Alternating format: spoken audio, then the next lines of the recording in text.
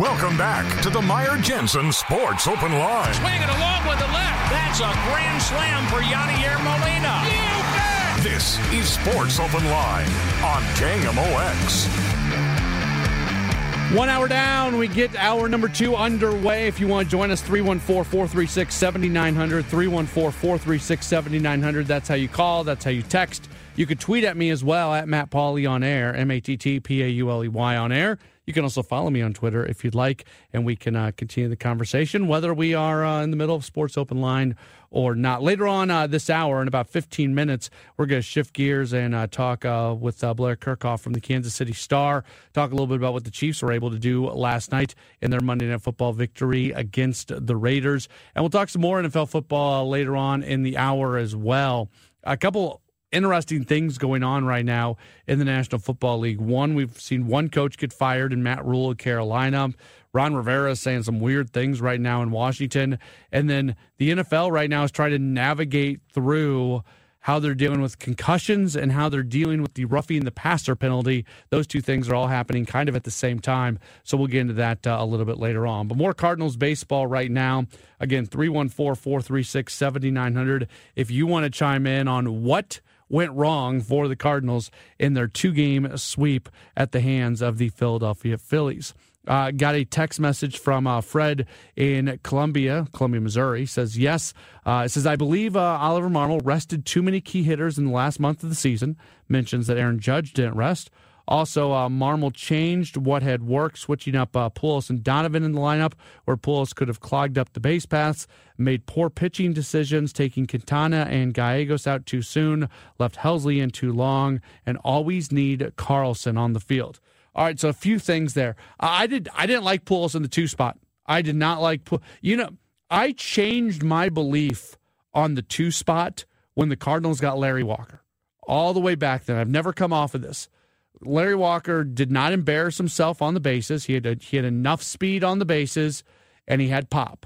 Like that's the guy that I want. And obviously, a Hall of Fame type player is you'll put him anywhere. But you need to have a little bit of speed. But I also do like the pop. Like Pujols' bat was fine in the 2 spot. I didn't like his legs in the 2 spot. Now that being said, I think. Look, we know what baseball has turned into. You have to hit home runs to score runs, and that becomes even more important in the postseason. So you put Pujols in that 2 spot, and then you follow that up with your MVP caliber players in Arenado and Goldschmidt. But I would have rather have seen Pujols in the 5 spot than the 2 spot. If I would have been making up the order, that's what I would have done. That being said, we get way, way, way too worried about lineups. Lineups can have a little bit of an impact on a game. They don't have a huge impact. Like, there's a lot of things to be worried about that happens in a baseball game and before a game and after a game. Like, there's a lot of stuff to talk about. It's one of the reasons I love the game. Like, we can just talk about so many different things, and it's wonderful. I think, for the most part, people who are overly worried about how a lineup is built are worried about something that doesn't have that huge of an impact. As far as taking Quintana out, I understand the people out there that feel like he should have stayed in. And I don't mean to repeat myself because I've said this so many times. But taking a pitcher out at the exact right moment and taking a pitcher out too early looks exactly the same. You will never, ever be able to know if a manager made a decision and it was the perfect decision or it was a wrong decision. And what you're doing is you're looking at data, you're looking at information, you're evaluating how a pitcher is going in the moment. You're taking all the information that's out there, both from a statistical standpoint and from a in-the-moment perspective, and you're weighing it all out and you're making the decision. What I kind of lament is that the Cardinals were not able to get a couple runs on the board. Because if that's a 2-0 game, if that's a 3-0 game when Quintana's pitching, you're able to leave him in the game knowing that if things go a little bit haywire, you've got a cushion in there and you've got a little bit of time that something bad can happen and you can still be okay. When the game is scoreless and you know how tough runs are to score in the postseason, it's a little bit of a different situation, and the hand is almost being forced. If all the data out there says Phillies are really good, hitting a third time through, yada, yada, yada, and the game is scoreless, and you as a manager really believe in that information that you have, and you should believe in that information, well, then you take Quintana out at that moment to try to prevent something that may or may not happen. That's what managing is now. At times you are preventing something that may or may not have happened, whether or not you made that move, and you do it over and over and over again over the course of 162 games, you're going to be right more often than you're wrong. But when all of a sudden it's just a one-game situation and then everything else that happened in game number one, taking Quintana out at that moment it's easy to second-guess that decision. One of my former Wisconsin listeners who followed me along here to KMOX, who I appreciate, so Doug in Wisconsin, says, I guess the Brewers and Cardinals are both a little shocked. The Brewers didn't even get in. Cardinals out already. Hitting did them both in. The records don't mean anything. I really think the Padres and Phillies get into the National League Championship. The Padres are very dangerous. I think any of the teams that are still alive in the National League absolutely could get into the NLCS. I have no clue. I think I was wrong, by the way. We did predictions. I don't know if it ever posted at KMOX.com or not, but we did do predictions, and I wrote up a thing of predictions, and I got every single series wrong on my prediction. I mean, that's impressive, right? That's impressive. I got every single one wrong. I thought the Cardinals were going to win. I thought the Blue Jays were going to win. I thought the Mets were going to win. And which series, and whatever the other series. I thought Tampa Bay was going to win. Wrong. And I got no problem telling you when I'm wrong. It's just that's the randomness. I got them all wrong. And I had good reasons. I had good reasoning for every single one of those series predictions that I made, and I got every single one of those things wrong. It's like the NCAA basketball tournament, and the person out there that picks their bracket based off what their favorite mascot is and ends up winning the darn bracket challenge. Like that's what more and more the baseball postseason is kind of becoming. And going back to the format that we talked about earlier, Major League Baseball owners, they wanted one more team in. So they wanted 7 teams from each league into the postseason, and only one team was going to receive the bye. Now, here's the thing. Like, Major League Baseball owners, they didn't want to put more teams into the postseason because they want to create more drama for fans, and they want to create a better product and all that. They did it for the money. They did it for the money. More postseason baseball, more national TV broadcast, more money. That's why they did it. The TV money that is connected to Major League Baseball is largely connected to the playoff baseball. So that's why they did it, and that's why they want to add another postseason team in there. From the 314, a diehard Cardinal fan says, you're starting to sound like someone drinking the Kool-Aid where you find a reason that the Cardinals do everything right. Okay, so that's interesting because I've been accused of that a little bit already. In my very short time here at KMOX, I've been accused of that. And let me respond to that because I don't agree. I think I've said the things that I didn't agree with. They did not do everything right. The things off the top of my head, things I wish they would have done differently. I didn't like Pujols in the 2 spot. I didn't like Andre Pallante coming in that game when he did. Now, I was wrong on that because Pallante did his job. Guys behind him didn't make plays, but Pallante did his job, so I didn't like Pallante coming in. They should have had somebody up warming in the bullpen the moment Helsley gives up a hit in that 9th inning, just so they have the option to make the choice whenever they want to make it. Like there are a number of things that I did disagree with. But what I'm trying to say to you, because I think Oliver Marmol is a really, really smart guy, and I think he has good answers and good reasoning for everything that he does. So if we get into the Jose Quintana thing, you can argue that he should have stayed in the game longer. And that is a valid argument. But you know what? The reason that Quintana came out of the game, that's a valid argument too. And what I am going to present to you is the reasons that the decisions were made. And even when I don't agree with a decision, I can be pretty confident that the reasoning behind those decisions is good. I am someone, and I take pride in this, and I think we in this world need to do a better job of this.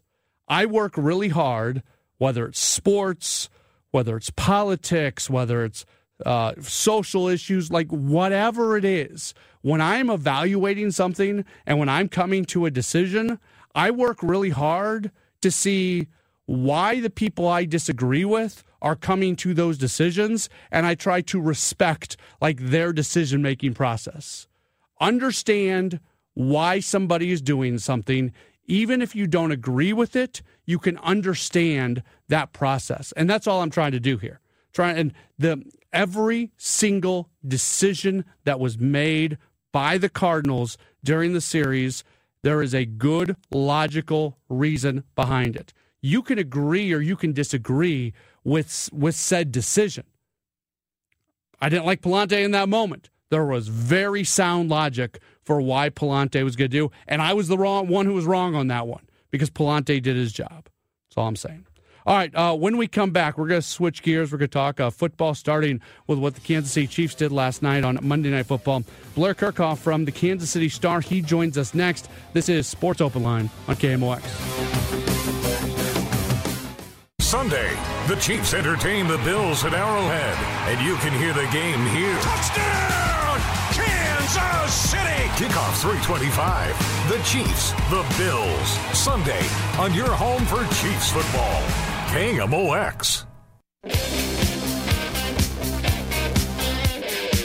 Burton, the fullback, offset eye. Edwards-Helaire, the tailback.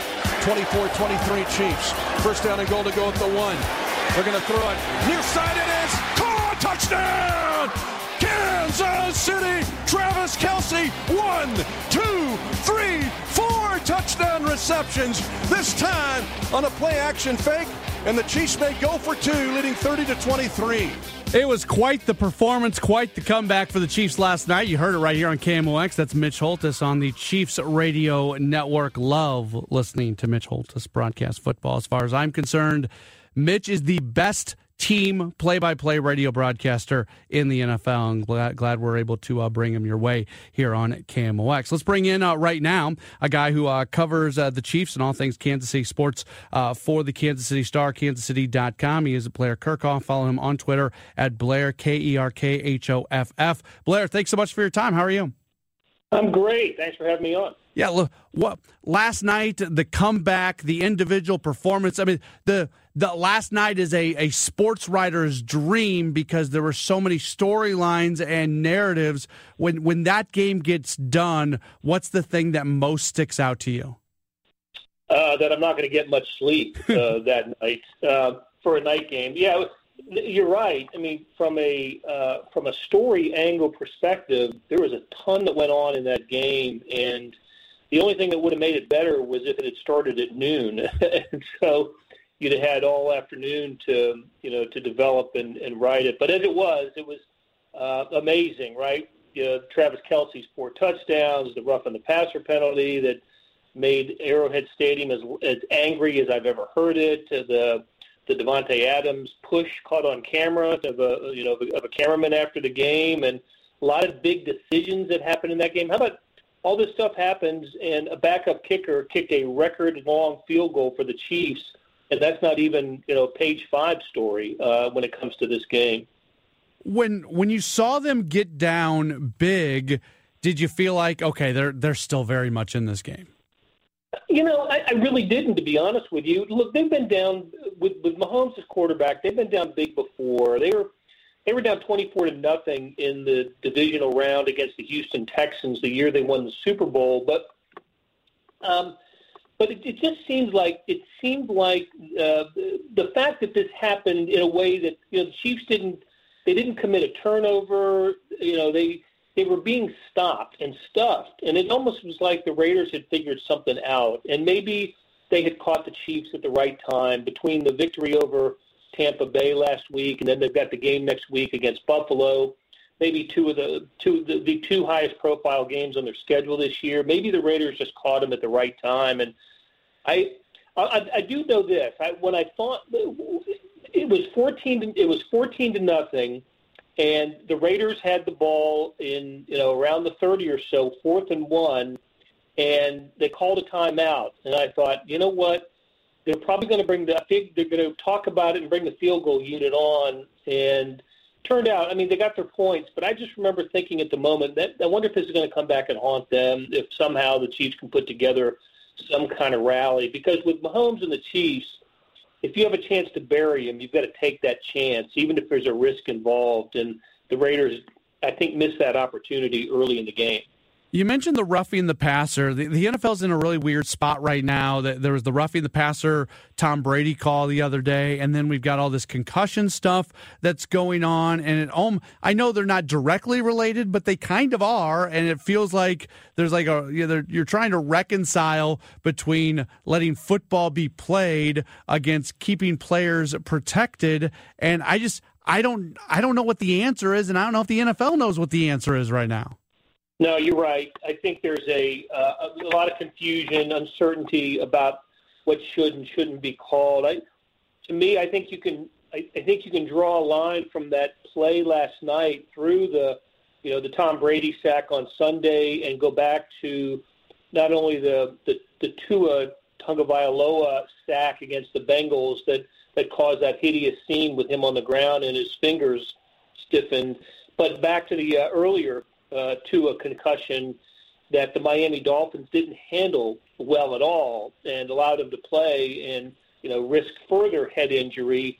I think it's all in the same stew, if you will. And so NFL being a little more cautious than it should have been cost the Chiefs a possession and a turnover on a great play by Chris Jones, who beat his man and got to Derek Carr, forced the strip and had the ball in his arms as he was going down, and actually stuck his left arm out to brace himself and to make the fall less dramatic, and he still gets the flag on it. And I've never seen Andy Reid as angry over a call, and I've been following the Chiefs this way for about 10 years now, and he spent the rest of the half trying to get Carl Cheffers' attention and finally got to talk to him as they walked off the field at halftime. But I've never seen him so angry. He was absolutely furious. Now, he didn't bring that into the post game. He just, basically touched on it and moved on. But I imagine there's a long conversation going on between the Chiefs and the NFL office this week. From a common sense standpoint, I feel like there's got to be a difference between all of your weight landing on a guy just kind of in the motion of a sack, and then all of your weight landing on a guy and staying on a guy. Like that's the difference to me, but maybe I don't know what I'm talking about. No. We were talking about that in the press box at halftime. Is common sense needed to be applied there. You've got several officials on the field. They did meet and discuss. And there was a long discussion about that before and then the flag had come out almost immediately, and then there was the discussion, and then there was the announcement of the flag. And I'd like to know what happened in that discussion, because we had the pool reporter's quote from Carl Cheffers, and basically the emphasis is on protecting the quarterback and protecting the unguarded player, because he is, and I get that, and you should protect an unguarded player. The Chiefs are playing the Bills this weekend, and people want to see Patrick Mahomes against Josh Allen. They don't want to see the backup quarterbacks in that game. So I totally get that. But Chris Jones made a great football play, and he wasn't malicious about it, and he didn't, he asked the question himself, what's he supposed to do? Stop? and not tackle. Is he supposed to just wrap his arms around him and let that be it? He was trying to make a football play, and he stripped the ball. It was a great defensive play, and he gets penalized for it. So you're right. We're in this odd place, kind of like we were with pass interference a few years ago when the Saints lost the NFC title game to the Rams, and so the rule was changed after that. I'll be curious to see what the discussion points are this week in the NFL, because it's one thing if it's just one incident with Tom Brady, but then to have a huge audience last night watch what happened, I think that's going to prompt a big discussion this week. Just a couple more things for Blair Kirchhoff from the Kansas City Star joining us here on Sports Open Line. You allude to the game coming up this Sunday. Chiefs and Bills, 2 4-1 teams, 2 legitimate Super Bowl contenders. Buffalo has opened up as the favorite, even though the game's going to be played at Arrowhead. How big can a game be in week number 6 of the regular season? Well, it's obviously huge in terms of attention, and I think these are the 2 best teams in the AFC. They certainly are through the first 5 weeks of the season. There's some interesting motivational factors on both sides. Of course, the Bills losing in dramatic fashion at Arrowhead in the playoffs last year, second year in a row they've been knocked out of the playoffs by the Chiefs at Arrowhead, and then the Chiefs got crushed by the Bills during the regular season at Arrowhead last year, and the Chiefs are going into this game as an underdog at home, and this is the first time in Patrick Mahomes' career that he's been an underdog at home. Now, the Chiefs have been an underdog at home during the Mahomes era, but he didn't play for whatever reason, whether he was injured or Andy Reid was resting starters because they had their playoff seed clinched. So it's a new place for Patrick Mahomes as well, and I think the NFL is so much about motivation and how you can get yourself inspired to play, and I think both teams have it. What this game is for, the importance of this is for the tiebreaker. If they end up being tied and home, a playoff position, the 1 seed perhaps is on the line, that means a first round bye and home field throughout of the AFC playoffs, and that's the big prize for the winner of this game, or potentially the big prize. Last thing for you, I don't want to get you out of here without getting just a quick thought on the Missouri Tigers, because last time we had you on, it was just off that loss against Kansas State, which was very one-sided. In the month since, a win against Abilene Christian that wasn't overly impressive, a game they shouldn't have lost against Auburn, a game against Georgia where they were up for most of the game, couldn't hold on. They play another tight one against Florida this past weekend, but they keep losing. When you evaluate this team, are you giving them credit for playing some close games against some good teams lately, or is it more just about the fact that they're not winning and they're very disappointing in terms of their 2-4 record? Well, I think that part is true. The 2-4 record is disappointing. My thought for the Tigers going into the season was just get the bowl eligibility this year. They get quarterback figured out and get the bowl eligibility and go from there. And now it's going to be a big challenge, needing to win 4 of the last 6 to get there. They got a couple of games on the schedule that they should take care of, New Mexico State being one of, and I think Vanderbilt at home should be another win, but then they got to find a way to win a couple more among the Tennessees, Kentuckys, Arkansas, and South Carolina. I think they're a little bit behind schedule this year, and maybe that had to do with quarterback play is certainly part of the reason. Brady Cook is still a work in progress. And, he brought in 3 Division I – Eli Drinkwitz brought in 3 Division I transfers this summer, and none of them decided to stay in Columbia, so Brady Cook became the starting quarterback. And they've got some pieces, right? Luther Burden is I think, is a talent waiting to emerge, and I really like Dominic Lovett and Nate Peete, the running back from Columbia Rockbridge. They absolutely – and on defense, what a big step forward it's been this year, especially the transfer linebacker, Tyron Hopper. There's a lot to like about this team. They just haven't been able to put it together yet. And I mentioned Brady Cook, and I think that the offense just hasn't been imaginative enough. I think they need to open it up somehow. Offensive line needs to play a little bit better, and maybe they can steal a couple in the second half to get that bowl eligibility. maybe they can find a way to win at South Carolina, maybe get Arkansas at the end of the season. But they put themselves in a difficult position to practice throughout December and then play in a bowl game. Blair, we always appreciate you being so gracious with your time. Encourage people to follow you on Twitter at Blair Kerkhoff. More importantly, read you in the Kansas City Star at kansascity.com. Thanks again for your time. Look forward to talking to you again in the future. Sounds good. All right, there's Blair Kerkhoff joining us, and we appreciate him very, very much. One of the great sports writers in the Midwest, and love getting his thoughts on the Chiefs, on Missouri, on everything going on. We'll take a break. We've got a lot more to get to, including the precarious situation the NFL is in right now that we had just alluded to. That's coming up. It's Sports Open Line on KMOX. Welcome back to the Meyer Jensen Sports Open Line. Swing it along with the left. That's a grand slam for Yadier Molina. You bet! This is Sports Open Line on KMOX. We do continue here on a Tuesday evening, about 20 minutes left in the program. We're going to try something new, by the way, tonight. Hancock and Kelly, they are going to be in at 8 o'clock in our next segment. They're going to join us. We're going to do a little crosstalk. That's going to be something I'm going to try to do. I don't know how it's going to work out.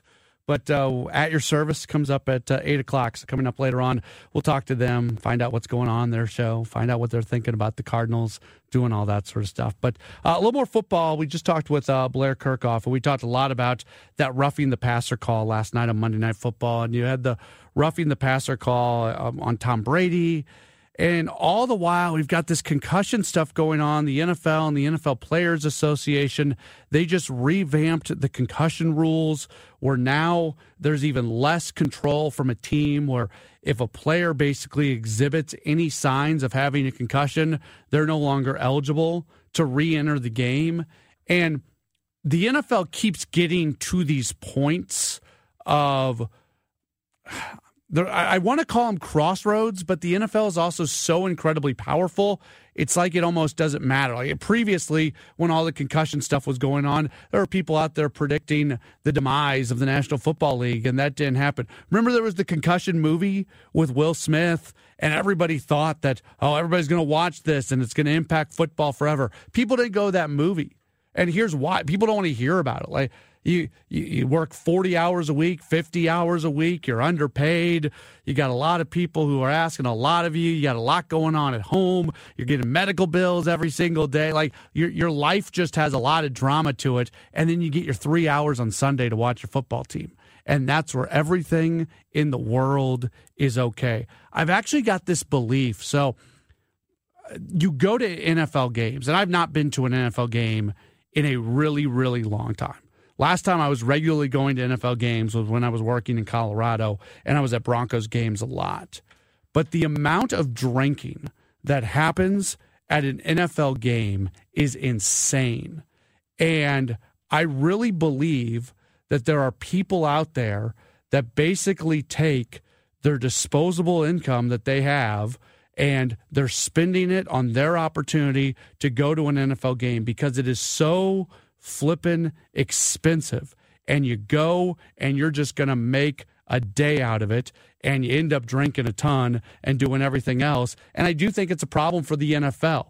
I would have no problem taking my child to a Cardinals game. I have no problem taking my child to a Blues game. I have no problem taking my child to a college sporting event. We can go to Columbia. We can go to a Mizzou game. It doesn't matter. I would think twice before taking my child to an NFL game, depending on where I am going to be sitting. That is an environment that I don't know if I want to be around. So the NFL is just this unstoppable force that people want, and they're going to spend their family vacation money on and do all that sort of thing. It's a really weird dynamic, but here we are at maybe another crossroads where they have to get this concussion thing figured out of how they're going to move forward with that, all at the same time. I would argue, some would say it's an indirect impact on the game. I think it's a direct impact. If what went down in Miami does not go down, I'm not convinced that roughing the passer is called on the Tom Brady call or Tom Brady play this past weekend, and I'm not convinced it's called last night in the Monday Night Football game. It's all interconnected, and the NFL has got to get it all figured out. And as I sit here right now, I go, I don't know how they're going to do it. I don't know how you get that all figured out, but I also know the NFL will. This is going to be a complete non-issue at some point in the future. I don't know when, but Blair alluded to it. It was just a few years ago that there was such issues with the pass interference calls. And he said, how is the NFL going to get past this? How is the NFL going to be able to figure all of this out? And they did. It's just not a big deal anymore when you talk about the pass interference calls. One other thing I wanted to mention real quickly when we're talking about the NFL, we saw one coach get fired in Matt Rhule. And we could have seen this coming from 100 miles away. Rhule was somebody who had major success as a college coach, and he had a little bit of NFL assistant experience, and somehow, some way, he got lifted up to be this high-profile NFL coaching candidate, and then you got a really rich owner in Carolina who all of a sudden started bidding against the New York Giants a few years ago, who also had a coaching opening, and they gave a ton of money to Matt Rhule when he had very little experience in the NFL at all and had zero experience as an NFL head coach. Just because you're the head coach at Baylor does not make you prepared to be an NFL coach. I'll take an NFL offensive or defensive coordinator over a college coach any day for my team. And I remember after his first season, he had this really arrogant quote. I remember it so vividly. They're doing their end-of-season news conference, and Matt Rhule, they won 4 or 5 games, whatever it was, and he had this statement. He's like, these type of seasons aren't going to exist around here moving forward. Yeah, they are, because you don't know what you're doing, and you couldn't admit it, and you were so arrogant, and here you are fired a few years later. And it's such a balancing act when it comes to coaches in the NFL. I think the world of Ron Rivera. I think Ron Rivera is a good man, and I think he's a good coach. But this past week, when he was comparing his team, Washington, to the other teams in the NFC East, he was asked a question. He was asked, what's the difference between you and the other teams? And he just said quarterback. Now, what he was trying to say is that the other teams in the NFC had quarterbacks who were more established than the quarterback that he had, which even that's not completely true. I mean, look what's going on in Dallas. Dak Prescott has been injured. So you got Cooper Rush going out there and winning game after game. Okay, Daniel Jones has been around for a little while in New York, but all at the same time, they've got a new coaching staff there. Jones hasn't done a whole lot. So using that as an excuse, I don't think is valid in the first place. But you got to explain that. You got to say why you're saying quarterback. Because all of a sudden everybody says you got a head coach throwing your quarterback under the bus. It was a really, really bad look when you as a coach are reliant upon your players going out and playing hard so you can win games and you can keep your job and you can continue to get paid millions and millions of dollars. I wouldn't want to be an NFL head coach, but the balancing act of everything going on and watching what happened with Matt Rhule this week and then what's going on with Ron Rivera, it's just something to really take note of in the National Football League. Again, we're looking forward to this upcoming Sunday. We are your home for Chiefs football. We'll have the Chiefs and the Bills. That's going to be a big one. All right, up next, we're going to do a little crosstalk at your service tonight, going to feature Hancock and Kelly. The guys are in studio. We'll find out what's going on. And I also have a big question for Matt Pajeski about a possible segment on Sports Open Line in the future that he thinks I shouldn't do. We're going to find out why. That's all coming up at Sports Open Line. We're back with more in a moment here on KMOX.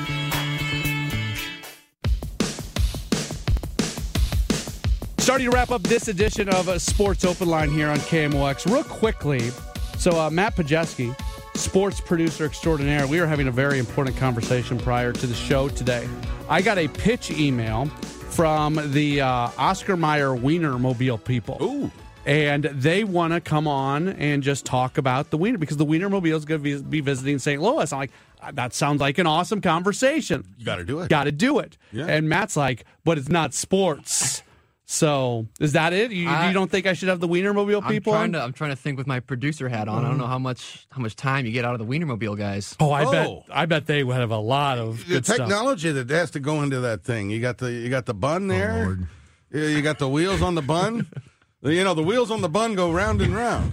It's still a car. They're just driving for a living. And well, you got the dog, and you got the steering wheel inside the hot dog. I mean, I think... we all got questions. I'm all in. Yeah, all right. That's John Hancock. Hancock and Kelly going to be coming up here in just a little while. Where did you guys watch the Cardinals games? Were you all at in? home. Okay. I was home nursing my wife. All right. I was at home as well, and I'd have to tell you, Friday was so gut-wrenching Yeah.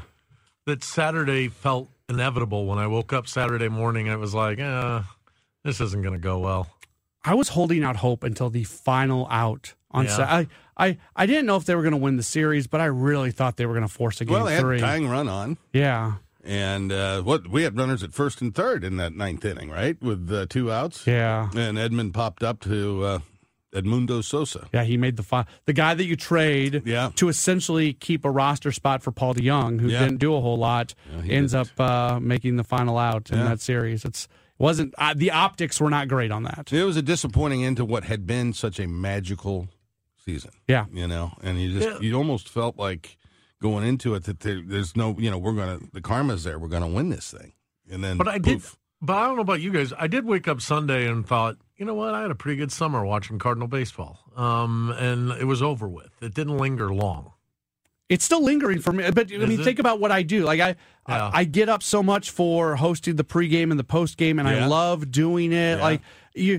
I've been in baseball broadcasting in some form or another for close to 20 years. I did 10 years of minor league baseball play-by-play, and then after that I was with the Brewers for 6 years, and now I'm in my first year with the Cardinals, so 16, 17 years of doing this, and it's the weirdest. I don't even know what players feel like, because you just spend 6 months every single day, and all of a sudden, it's just done. And I walked into Busch Stadium on Saturday not knowing if there would be a game or not on Sunday, and then boom, it's just over. It's a really weird feeling. It's like the final night of a play run, if you're in the cast.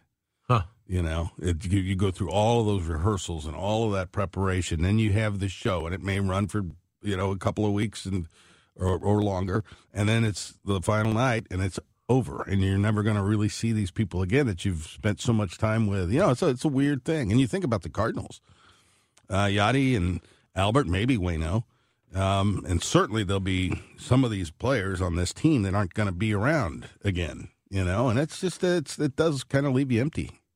The baseball lifestyle is also weird because, to your point, you're with the exact same people for 6 months. You create these friendships. You're around them. And then all of a sudden, you're just not around them anymore. Yeah. And if you see them again, it's like you saw them yesterday, but there's also a chance you may never see somebody again forever.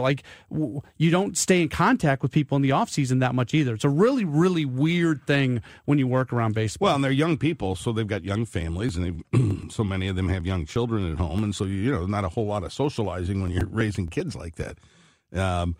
So, yeah, it's a very, I don't know. I've never experienced anything like a baseball team over that time, but it's weird. It is. What do you guys have coming up on the show tonight? Oh, so much. Well, let's stick with sports. We're going to talk about what we did today. John Hancock, this is... By the way, this is a sports show. Yes. And I've been listening, Matt, and I think you do a fine, fine job. Thank you. But not once have I heard you discuss the World Snooker Tour. On the snooker? Well, that's because he'd like to keep what listeners KMOX have. And the great Ronnie O'Sullivan, as you probably are aware. Good old Ronnie, just won. I'd like to call him ROS. Yeah, he just won the, he's the Rocket. He just won the Hong Kong Masters last Sunday. Big event. Massive. Did you guys have a party? Well, it was big. It was Don't the largest. me into this category. It was the largest live audience to ever watch a snooker match. We have 9,000 people. What's snooker? Did you hear that? 9,000 people. Well, that's a lot of people watching a pool table. I mean, worldwide? No, in the arena, live. Oh, there were 9,000 people. 9,000 people. What's in the wrong arena. with those 9,000 people? So snooker is I don't know. Snooker's a pool game. It's a billiard game. Okay, billiard game. Excuse me. Yeah, no, it's much harder than pool. It's played on a table, 12-foot table. Smaller balls, smaller pockets. Pockets are rounded and not pointed, and so you got to be dead center to pot a ball. It's a tough game. So you're going to do 2 hours on the World Snooker Tour tonight? Well, it may come up. I was hoping to get a little sleep, so have at it, like Boyd. Talk about so if we hear snoring in the background, we know what's going on. We've got our Sports Insider, our weekly visit with Sean Michael Lyle coming up. That's always fascinating. And then what's trending with Braxton Payne? Yeah, our Sports Insider is John Hancock Jr., who knows as much about football as anybody I've ever met. Okay. And he also is a big fan of. What's the guy he doesn't like? Baker Mayfield. Oh, yeah. He can't stand Baker Well, he's Mayfield. out for the next 4 weeks. So Is he he does a really? high ankle sprain, so he's out for a while. That'll be an improvement. All right, at your service, Hancock and Kelly, they are on the way next. I'll be back tomorrow. We've got 2-hour shows the rest of the week. We'll be with you 6 o'clock to 8 o'clock all week long. Thanks so much for being tuned in. We talk through the Cardinals series loss together. We'll continue to do that all week long. This has been Sports Open Line. We'll talk to you tomorrow right here on KMOX.